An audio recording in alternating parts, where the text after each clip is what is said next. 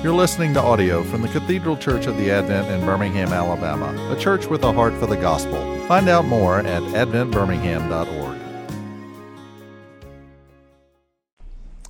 Well, glad you're here, and this is the first of 5 discussions here about Jesus and various relationships that Jesus was involved in. Some of you know that I've done a number of things over the years here. The last thing I did was back in the fall, with literature, gospel in literature, and I've done things with various philosophers, theologians, and other things. And I was talking to Gil about this, and he said, "Do you know anything about Jesus?"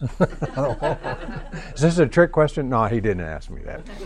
But he said, "Well, look, why don't you do something about the life of Christ?" And one of the reasons why is that I'm going with Gil in June with the Advent group to Israel, and he thought it would be interesting if those who are also going to go on that trip would be part of this class, and we could already start thinking about some of those places and events that occurred there in Jesus' life. Now, I spent a semester in Jerusalem in 2011. Most of the time in Jerusalem, even though we went from north to south to east and west, all up and down Israel, and it's not that big of a country, by the way. It's really not. You can get around pretty quickly and things, but it's very, very dramatically different from north to south. And I just absolutely loved it. It was greater than what I thought it was going to be. It was weirder. It was more difficult. It was more complicated, more taxing than I thought it was going to be. But it is an extraordinary experience. And, I had studied these sort of things a lot in my life and knew them theoretically, had images of them. But when you go there and you see the actual experiences, the events, the places, and so on, it added a depth to it that was tremendous. And so Gil and I were talking about this series. In what way can I here talk about various relationships that Jesus had that might even enhance that possible experience? Well, and I'm starting it off today with Jesus' encounters with evil. Next Sunday will be with the scribes and the Pharisees. The following Sunday will be with women, Jesus' encounters with women. Then after Easter, it will be Jesus' encounter with the sick, and then Jesus' encounter with death. Yeah. These are all pretty significant events in the life of Jesus, and they'll help us understand who Jesus is. Just a few parenthetical comments about before I really get into the substance of all this. Jesus suffers, this may sound somewhat blasphemous, which is risky in a church to do, but for me to say this, but of overexposure. Jesus suffers a little bit of overexposure. People have, been talking about him, thinking about him, writing about him, and they think they got him figured out. And there are all kinds of Jesuses. There's the Jesus for this group, for that group, this attitude, this kind of disposition. He is all over the map, and we got all kinds of images of Jesus. And I think a lot of those are mistaken, by the way. And it's so important for us to let the New Testament inform us about who Jesus is, rather than what do we want Jesus to be, and then go and find out what that is for our own selves. And so that's always been the burden, always has been the burden. In fact, if you think about it, we have 4 Gospels, and you've studied them, and they're quite different. They really are. We're going to look at some of those differences here. Jesus comes across a little differently. Well, one of the reasons I think that is so healthy for the church to admit that there are a variety of perspectives about Christ in the New Testament is that Jesus was incredibly, what's the right word? I don't know if I have the right word. Let me try some secondary words. Maybe I'll stumble onto the right one. Mysterious, complex, incomprehensible, without stereotype, without analogy, that Jesus had such a richness and vastness to everything that he did and everything that he talked about, that it is appropriate, I think, to have multiple ways to present that, because they all fit some vital dimension of who Jesus is. And so we need to let Jesus be complicated. We need to let him be in something beyond that we can just sort of slip into some sort of easily managed image of who he is. And one of these is what we're going to talk about this morning, and Jesus' encounter with evil. A few textual sort of things about it. Most of the occurrences of Jesus' encounter with evil occur around Galilee, what's called the Galilean ministry of Jesus. The last week of Jesus, when he's into Jerusalem, there is no account in the New Testament of any direct encounter with evil, which has always been a little mystifying to me that is that case. Also, usually in the accounts when Jesus confronts evil, it follows a healing miracle. There's a healing miracle, and I'll talk about some of those are. And then there is this encounter with evil. Now, as that's sort of laid out, and that's true with all three of the Gospel, of the Synoptic Gospel, Matthew, Mark, and Luke, it sort of gives the impression that Jesus is going around and healing, and then he has these encounters with destruction, with evil.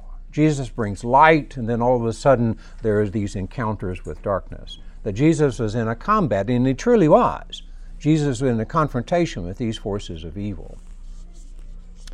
Now, quite honestly, if you've really studied a lot of these encounters, it's difficult for us to grasp what was going on in all of those. And some of it is that we are children of our time. There probably have been two big ideas that have influenced our culture that have made it quite difficult to understand, I think, the seriousness and severity of Jesus' confrontation with evil.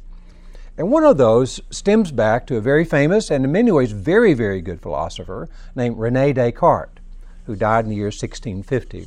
Descartes was very influential in Western civilization, and he came up with this concept that there are only really two things in the world. Now, of course, there's God, but God's out of the world. But there's only two things. There's mind and matter. Mind is thoughtful, purposive, gives meaning to life. Matter is just something that is extended. It has no inherent meaning to it. It can all be measured and it can be predicted. With that kind of concept, then, what Descartes reasoned and many others from him is that the mind can make complete sense of matter or of the world, of that which can be measured and predicted. We can understand it by our scientific insights. So science can understand everything in the world eventually. And a lot of people actually do believe that. And all that stems from this idea that the world out there has no meaning. It's just following mechanistic laws. We make the world meaningful.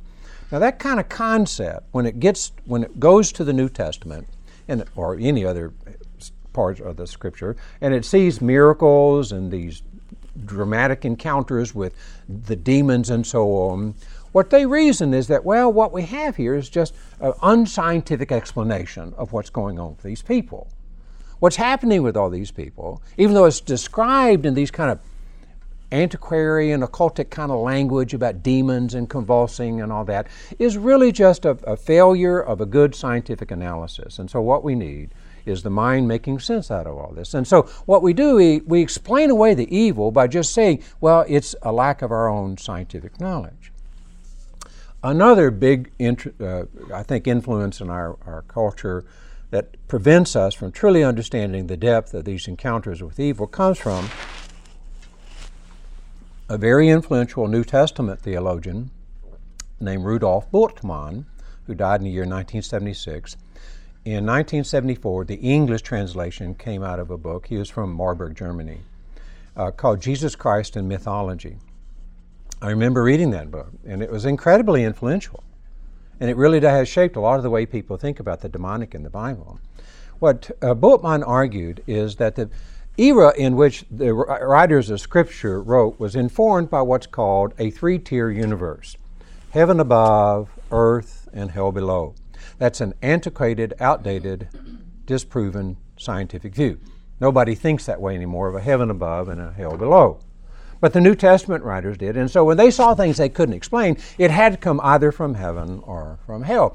But now in a modern scientific worldview, we don't look at things that way. So what Bultmann argued is that we have to demythalize the Bible, demythalize it. These accounts about the demonic and Jesus' encounter with Satan there in the wilderness and temptations was unscientific. It was an inaccurate way of describing these encounters with inexplicable forces. And so to really understand what the Bible talks about when it talks about evil, we have to interpret it in a scientific way. And so what we find here are frankly troubled people with all kinds of psychological problems that in an old antiquarian scientific view, that's how you'd interpret. That's a demon. But now what we see is that we just have troubled people. Well, there are a number of problems with, I think, those kind of viewpoints, and I'm not going to go into other, but I think the primary problem with those viewpoints, that is, we can scientifically understand and predict and control. We can come up with accurate analysis and manage these sort of problems that came up with, is that it fails to realize just how serious Jesus' effort was to overcome evil. How serious it was. That Jesus was concentrating, focused on, exerting all of the power that Jesus had to overcome these forces. It wasn't just that he was asking people to think differently or to calm down.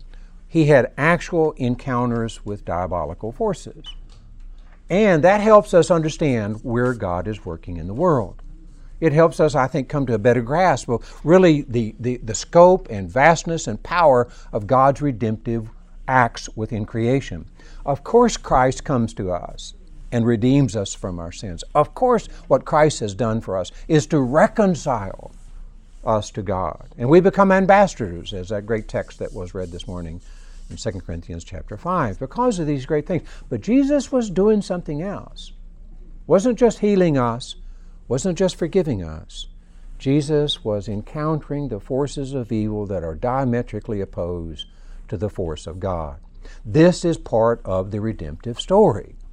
And to just kind of demythalize that, or to interpret the ways in which that kind of dramatic encounter between God and evil is the case, I think it shortchanges the power and the scope of Jesus' redemptive work. And so I try to understand these, even though I have to admit they're complicated, they're difficult. I've not seen things like this, but it is part of what the redemptive story is all about. All right, I have 10 different episodes. I'm not going to be able to look at all 10, but I think there are 10 different episodes in Scripture in which Christ confronts evil and also evil confronts Christ. Now, the first one you may not have thought about, but I think there's a good reason to think of it as evil, and that's at the birth of Christ. If you remember, in Matthew, it is said that when the Magi came, Herod wanted to find out where the birth of this world Savior, the Messiah, was going to be. And the Magi tricked him. And they went down to Bethlehem, and he, as the text says, was furious or enraged that he did not know, and we find out the reason why he wanted to know is that he wanted to kill him, because he alone wanted to be the world's Savior, the Messiah of these people. And you remember what happened after that. He gave orders to go to Bethlehem and in the surrounding area and kill every boy 2 years of young or younger. Kill everyone. In a sense, Herod was a mass murderer. He was infuriated. He was enraged, just like a demon. And we'll see some of the cases in which Jesus confronts the diabolical, the demonic, and they are also enraged. They are also furious with God. And I think evil takes over Herod at that point. You could call that political evil. Here is Herod. He wanted to be the God. He wanted to be the Lord of these people. He didn't want a rival. And so what does he do? He kills innocent children. I once thought, I looked up what possibly was the population of Bethlehem. It's a small little town, by the way, at that time. And I came up with the figure. It's not accurate. I mean, it's not really, I guess, can't prove it. It's just a conjecture. There's probably 30 boys that he killed, 2 years or younger, 30 of them. Went just down and killed them because he was enraged. Now, the second major episode in which Jesus confronts evil, or evil confronts Jesus, better yet, is with the temptations of Jesus. These are powerful, powerful stories. We could spend weeks just talking about the temptations themselves.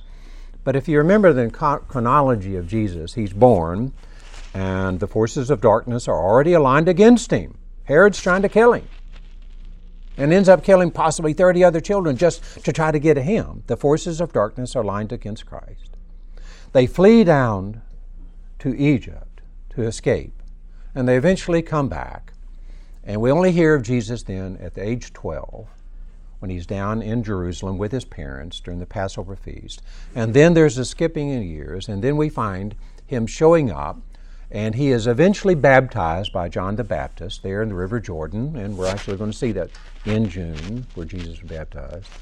In fact, there's some contest between that and another site over on the Jordanian side. I've been to both of them.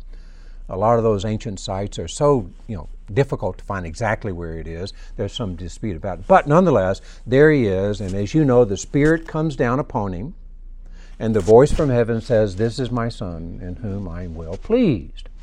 Then what we find, immediately after that, the Gospel of Luke in particular emphasizes it, the Spirit drove him into the wilderness, and indeed, it is a wilderness there.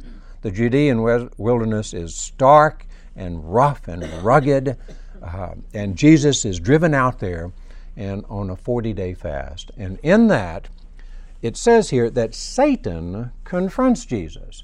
It doesn't say that Jesus went out to find Satan. No, he is driven out into the wilderness, and while he's in the wilderness, Satan comes and tempts him. Now, the word here is the word Satan. Which is an English transliteration of a Hebrew word. The New Testament kept the Hebrew word for Satan, and it literally means adversary. Satan means adversary. Satan is adversarial. All right, if you're an adversary, what does that presuppose? A standard by which you are against. So here's Christ, the standard of God, the goodness, the holiness, the righteousness of God, bringing redemption to the world, and immediately, as soon as his ministry starts, he is confronted. He is confronted by the adversary, the Satan. And so there he is in it, and it is a fascinating story. It doesn't really, describe much that's going on. It's mainly just, it reports the dialogue that goes on between Satan and Christ.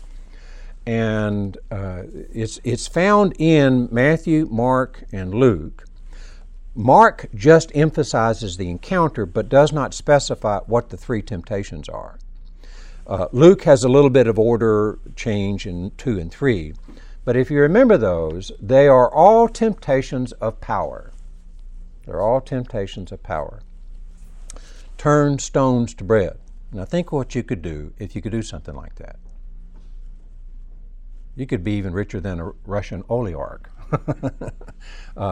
If you could turn stones to bread, what immense power you could have. I mean, you could feed the poor. Be like the goose that lays the golden egg. You'd have just an unlimited amount of resources that you could do things with. And if you were a good-hearted person, look all the good things you could do about that. But Jesus turned it down. You have to live by the Word of God alone. Then there's the temptation of going up to the temple and throwing himself down and letting the angels keep him from falling, and so that the whole world would know that all the heavenly forces are behind him, that everybody would come to him and fall down thinking, this is great, this is wonderful, has all the blessings of heaven here. And Jesus turned it down. And then there's the other temptation in which he's at this high pinnacle, and Satan says, look, you can have all of these things here. The whole world could be yours if you just bow down and worship me. And Jesus turned it down. All three had to do with power.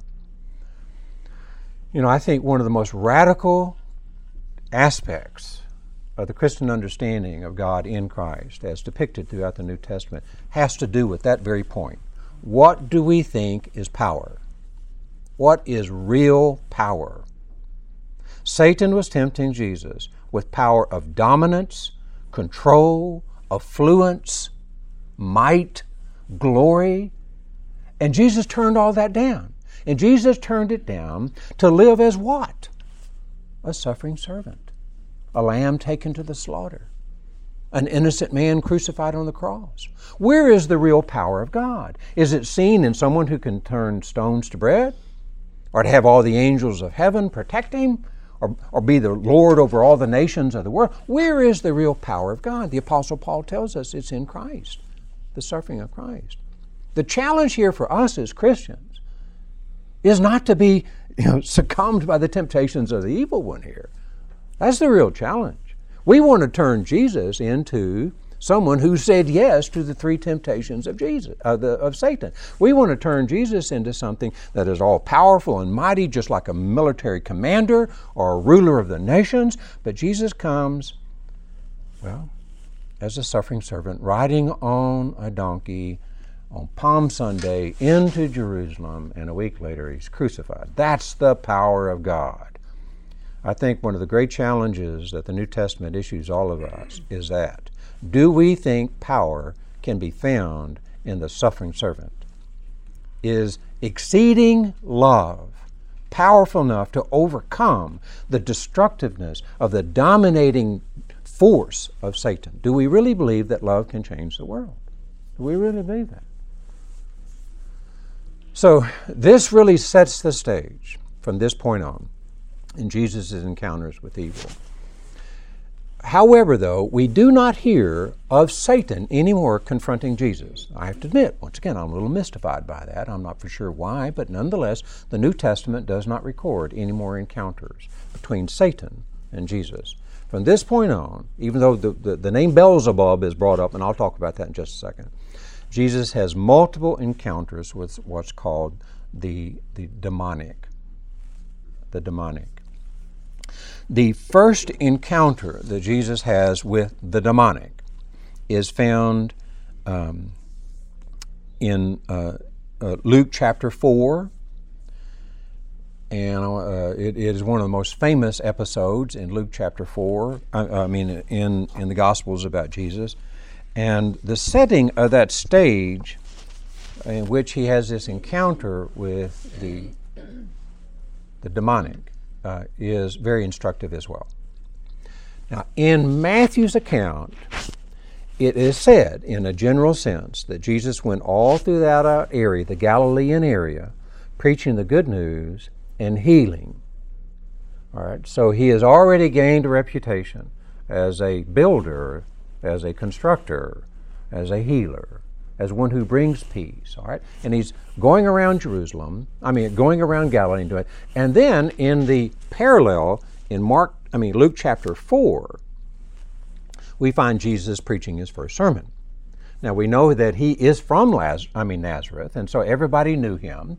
And as was the custom, all the men would come to the synagogue, and someone would read from the scrolls. And you remember this. He reads from, of all things, Isaiah 61 and 58. Those passages talk about God's intended purposes for all things. Where God brings harmony and peace, there'll be the good news spread throughout the whole world. He reads those passages, and I suspect everybody in the synagogue were really familiar with those, because those are well-known passages, very instructive for the faith of the Israelites. And Jesus reads from them. And then he sits down and says, "Today, this is fulfilled in your hearing." Jesus said all these things that Isaiah was predicting about the good news spread throughout the world, and about the blind will see their sight, and the good news. Good news will be brought to the captives. Today it is starting. I'm starting what Isaiah predicted would happen, to be at the conclusion, the end, the purpose of everything that God has for history. I'm starting it today. And, people are a little taken back by that. He then, sort of challenges them, and they're very disturbed by what he does, and they chase him off. And from there, he goes to Capernaum. All right, so this might have been the same day. We're not really for sure. Nazareth is not that far, by the way, from Capernaum, no more than maybe 15, 20 miles to the Sea of Galilee. And there he is in Capernaum, and he goes to another synagogue, and it says this. Let me read this.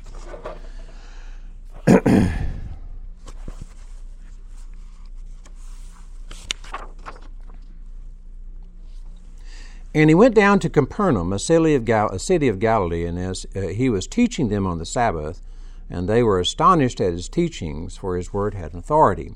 And in the synagogue there was a man who had the spirit of an unclean demon, and he cried out with a loud voice, "Ah, what have you to do with us, Jesus of Nazareth? Have you come to destroy us? I know who you are. You are the Holy One of God." But Jesus rebuked him, saying, "Be silent and come out of him." And when the demon had thrown him down to the midst, he came out of him, having done to him no harm. And they were all amazed, and said to one another, "What is this word?" For with authority and power he commands the unclean spirits, and they come out. And the reports of him went out over every place to the surrounding Egypt. And what's interesting to me about this is that no one else had recognized that this man had a demon. He was in the synagogue. It doesn't say much about him, but I suspect everything was normal. Everything was predictable. Might have been just a neighbor down the street, whatever, that would regularly go into the synagogue with all these other people. And they couldn't identify it.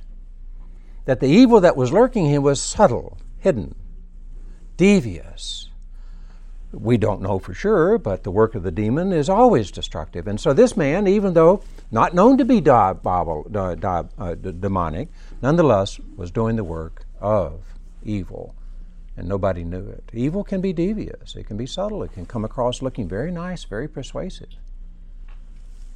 It can seem like what we all ought to do, just like those temptations. Could you turn down those temptations? Change stones to bread? It'd be hard to turn that down. That would be a benevolent thing to do. Look at all the good you could do if you had that kind of power. But it was actually diabolical to have that kind of power. And so when Jesus shows up in the synagogue, and this diabolical person is in there, this demoniac as he's called, immediately the confrontation comes up. And he knows exactly who he is. And this is the first testimony outside of the voice from God the Father at baptism, "This is my Son," in which someone says, "This is the Holy One of God." The demonic recognizes Jesus' divineship earlier than people do. Why is that? Because it is a confrontation between good and evil. Evil exists in the world to destroy God's good work. The reason why there's this pernicious, sort of cancerous growth within human life, this kind of this tendency that just won't ever go away from us, to erode and bring horror and terror and despair into human life, and ruins people's lives and shatters us from any kind of wholesome goodness in our life, is always working against the good things that God has done. And when Jesus, the Son of God, the epitome of the goodness and righteousness of God, shows up in that synagogue, to use a hunting metaphor, he flushed out the demonic. He flushed it out. Goodness exposes evil. It exposes the work against the intentions, the holiness, the righteousness, the goodness of God in the world. And Jesus commands him to come out. There's no compromise. There's no sitting down and saying, "Look, I think you can kind of redirect yourself and maybe even, do some good in your own life. Look, I really think if you just sort of, took, more walks and longer naps, you'd be okay." He doesn't do that. It's a confrontation. There is no compromise with evil. There is none. And Jesus is teaching here. Now, I need to be careful at this point. What are we talking about when we talk about evil? Now, there is sin, no doubt about it. And we're all sinners. And sometimes we do that accidentally, but most of the time we do that willfully. Just like the word hamartia, one of the Greek words for sin, means to miss the mark. It's like, there's the bullseye, well, I'm going to shoot over here. We do sin. We know what we shouldn't do, but we do it. And what we do, we know we shouldn't do it. That's part of us. That's part of our dilemma, part of our state of life, that no matter how hard we try, we can never redeem ourselves. Why? Because we are sinners. We live in a world, this is a big theological term, but has inherited sin to it, original sin to it. The world is not the way it is supposed to be, and we're kind of ignorant of how to fix it. But we all still know that we must do something right about it, and Christ comes and gives us that chance to do what is right. Okay, that's not evil. I don't think human sin is evil. The problem of evil is deeper than the misuse of our own freedom. what has brought so much harm in the world is much, much more grievous and pernicious than the harm that we have brought into the world. Now, that's bad enough. Look at it like this. This is a bad analogy, but it helps a little bit. If I cut my hand right here with a knife, there'd be a cut, and it would bleed, no doubt about it, and I need to sew it up. But what else could happen to that cut is an infection that comes in. The infection is not the cut. The infection wouldn't occur without the cut. And the infection can kill me as much as the cut. Did I lose you all that cutting stuff, like a cutting board? All right. I think evil comes in and uses human weakness, uses human sin to do something far worse than what we could do. Now, I know, forgive me if I get off into deep waters and all this, but think about the harm that has existed in the world since Cain slew Abel. We knew long ago, as people in the world, that war was bad, right? We knew that. We knew that when you bring nations against one another and you kill countless thousands and create immeasurable grief for hundreds and hundreds of years, the destruction of property and lives and all that, we knew that was wrong, didn't we? Yes, we all knew that was wrong. We've had enough evidence as humans to know we shouldn't be doing the things that we do. We know that. But what is it that we do? I'll just use this illustration that we're all living in right now with Ukraine. You probably have studied more about the conflict between Russia and Ukraine than you ever have. And it's a very complicated relationship between Russia and Ukraine. And they have legitimate differences. I can understand those. And there's been good and bad on both sides on this issue.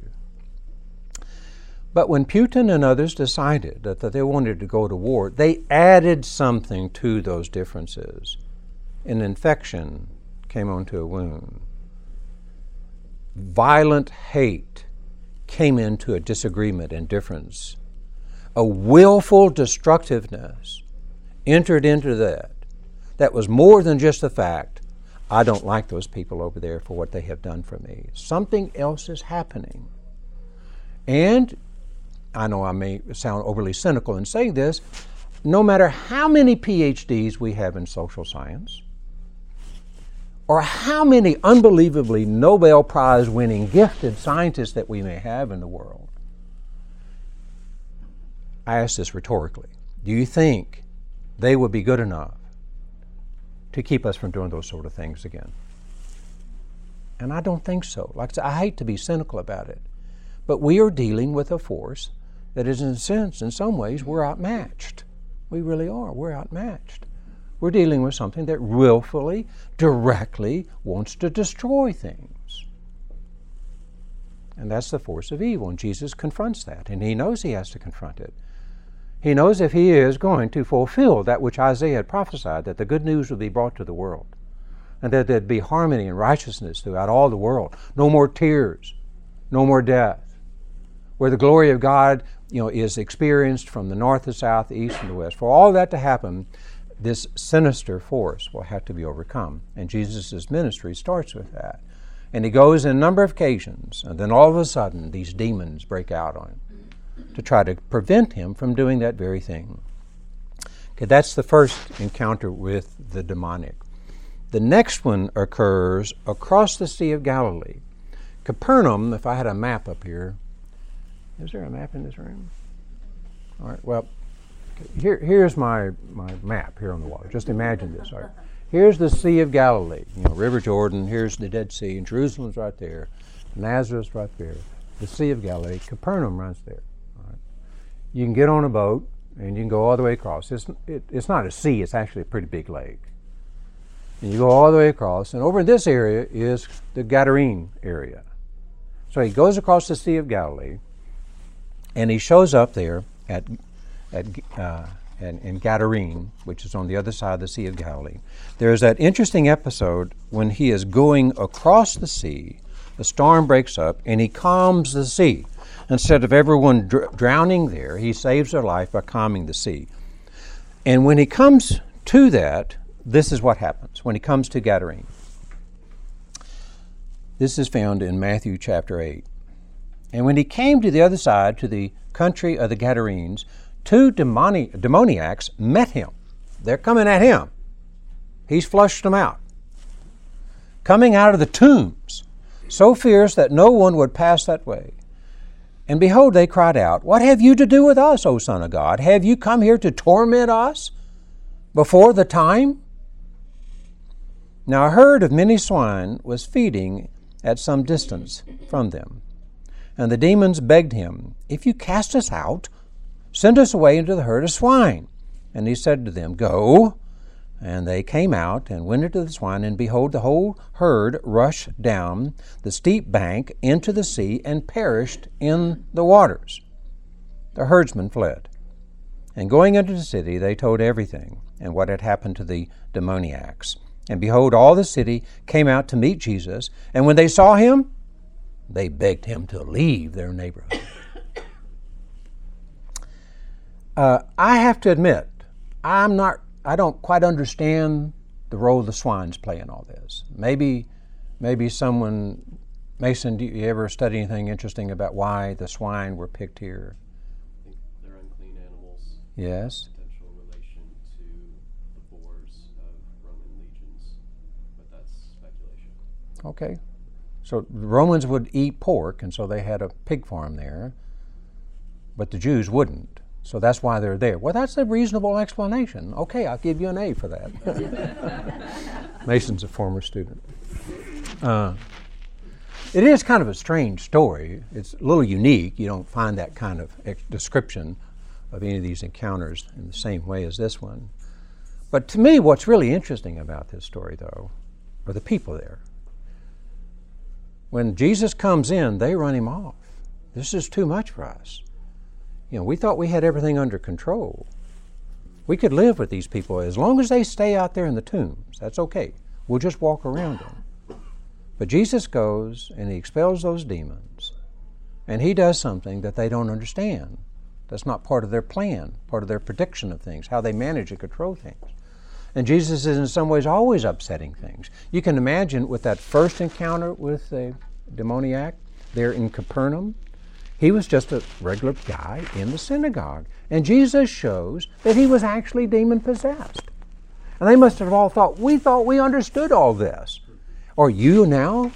Do you have a demon? Do you have a demon? And so they too probably were very unsettled by this, just as the people there in the Gadarene were unsettled by it. And so I guess part of what we ought to see in this is that Jesus' ministry was never to go around and just make everybody feel happy about things or feel good about themselves or to have some sort of vision that it's all working out just right. These people didn't want him around because they knew they were dealing with a force that they couldn't control. They were having to confront an issue they had absolutely no way to solve. And Jesus came and solved it. And in doing it, it shook them to their core. That they knew now, without someone like Jesus, there's no way they could handle this kind of issue again. And so they were terrified, and they ran him off for doing that. They made him leave. All right, there is an episode here with a mute demoniac. This is in Matthew chapter 9. Starting with verse 32. There are a couple of interesting features about this. It spills over into another episode too, but what's interesting about it is how the Pharisees react to it. This is Matthew chapter 9, verse 32. As they were going away, behold, a dumb demoniac, was brought, and when the demon had been cast out, the dumb man spoke, and the crowds marveled, saying, "Never was anything like this seen in Israel." But the Pharisee said, "He cast out demons by the prince of demons." Elsewhere, that prince of demons is called the Beelzebub. A similar episode is found in Matthew chapter 12. And what's so significant about that, a similar episode in which this time it's a blind and mute person who is possessed by a demon, and Jesus expels that demon out, and the Pharisees come and say, well, you're doing that by the power of Beelzebub. Now, what's interesting about that, Jesus had been going around, and as Matthew said, healing all of them, but now he heals one, and the Pharisees say, well, you're doing this by Beelzebub. The word Beelzebub has some roots back in Canaanite religion. A Canaanite god might have been called Beelzebub in relationship to Baal. Don't know for sure. But it was translated as the prince of demons. Beelzebub could be a sort of name for Satan here, but the prince of demons. Now, when Jesus responds to the Pharisees, when they say that you're doing this expelling, you're healing this man from this demon here, you're doing the work of Beelzebub, Jesus' reply is very telltale for us. He does a little bit of logic. All right? The logic is, if Beelzebub is evil and I'm expelling evil, then I'm working against Beelzebub. I cannot be working with Beelzebub if I'm expelling the forces of destruction. Now, what's so telltale about that is they are mutually exclusive. God and evil are mutually exclusive. They're not in cahoots with one another in this. God will never use Beelzebub to work the works of God. Christ is not in allegiance with evil to work the works of God. And you see, I'm being a little emphatic about that because there are some theologies that will argue that God made evil and uses evil to do redemption. I know I'm touching some tender toes in saying it this way, but I find that just incoherent, in the same way that Jesus found it incoherent when the Pharisees said, what you're doing is by Beelzebub. And Jesus' logic, well, if Beelzebub is working destruction and I'm expelling demons, then I'm working against Beelzebub. God does not use evil to work redemption. God overcomes evil. God confronts it. This horror that exists in the world, which sometimes is very overt, sometimes very subtle and hidden, this kind of corrupting, inimical, diabolical tendency that erupts around us all the time, that someone goes off and just slaughters a bunch of people mindlessly, needlessly. Sometimes people wage war just for sort of personal gain or for frivolous and intemperate differences that they have with one another. Have you ever studied the cause of World War I? Read the cause of World War I. It'll make you want to scream. They were all neighbors, all Christians. It was a misunderstanding over a certain treaty, and before you knew it, at the end of it, 60 million people died. What happens? Where is this coming from? And so Jesus is not going to use the forces of darkness to bring light into the world. That's his point. And I think that's very instructive for the way we think about what God is doing. Christ is at work to overcome the evil of the world. All right, there are a couple little episodes here about the disciples also being empowered by Christ to go out and expel the demons that come back. But I want to conclude with one little story, and it's found in Matthew chapter 17. It is the last recorded encounter with a demon. And in it, what we find is there's a man who has a son, and the son is, yes, I know I'm keeping you a little late. I can do this in a minute and a half. It is said that the son is epileptic. And epilepsy is a real mental issue, no doubt about it. And there are physical causes for epilepsy. All right. But as the story unfolds, though, both Matthew and Mark and Luke, all three of them, say that was an unclean spirit in him that was causing the epilepsy. Now, if this were just a medical problem, then the problem would have been solved by curing the epilepsy. But what Jesus does, though, is to cast out the demon. Here, the demon was causing the epilepsy. You can be epileptic and not demonically possessed. But here, the one possessed by the demon was causing the epilepsy, causing harm and destruction to this one. And Jesus expels this. Here's the interesting, there are a lot of interesting things, but in conclusion I'll say this. Interesting point about this particular episode. Evidently, other people had tried to expel this demon out of this boy and were unsuccessful. And the disciples come up to Jesus, how can we do this? How, you did it, we cannot. How can we do this? And Jesus' response, he first of all says, you lack faith. And then he says, and this is only in Mark's version though, and he said to them, this kind cannot be driven out by anything but prayer. But by prayer. Not bombs, not sticks, not bats, not bullets, not hate, not, invidious anger. This one is only driven out by prayer. Prayer is a weapon against evil. I think that's what Jesus is saying here. And we should believe the same thing.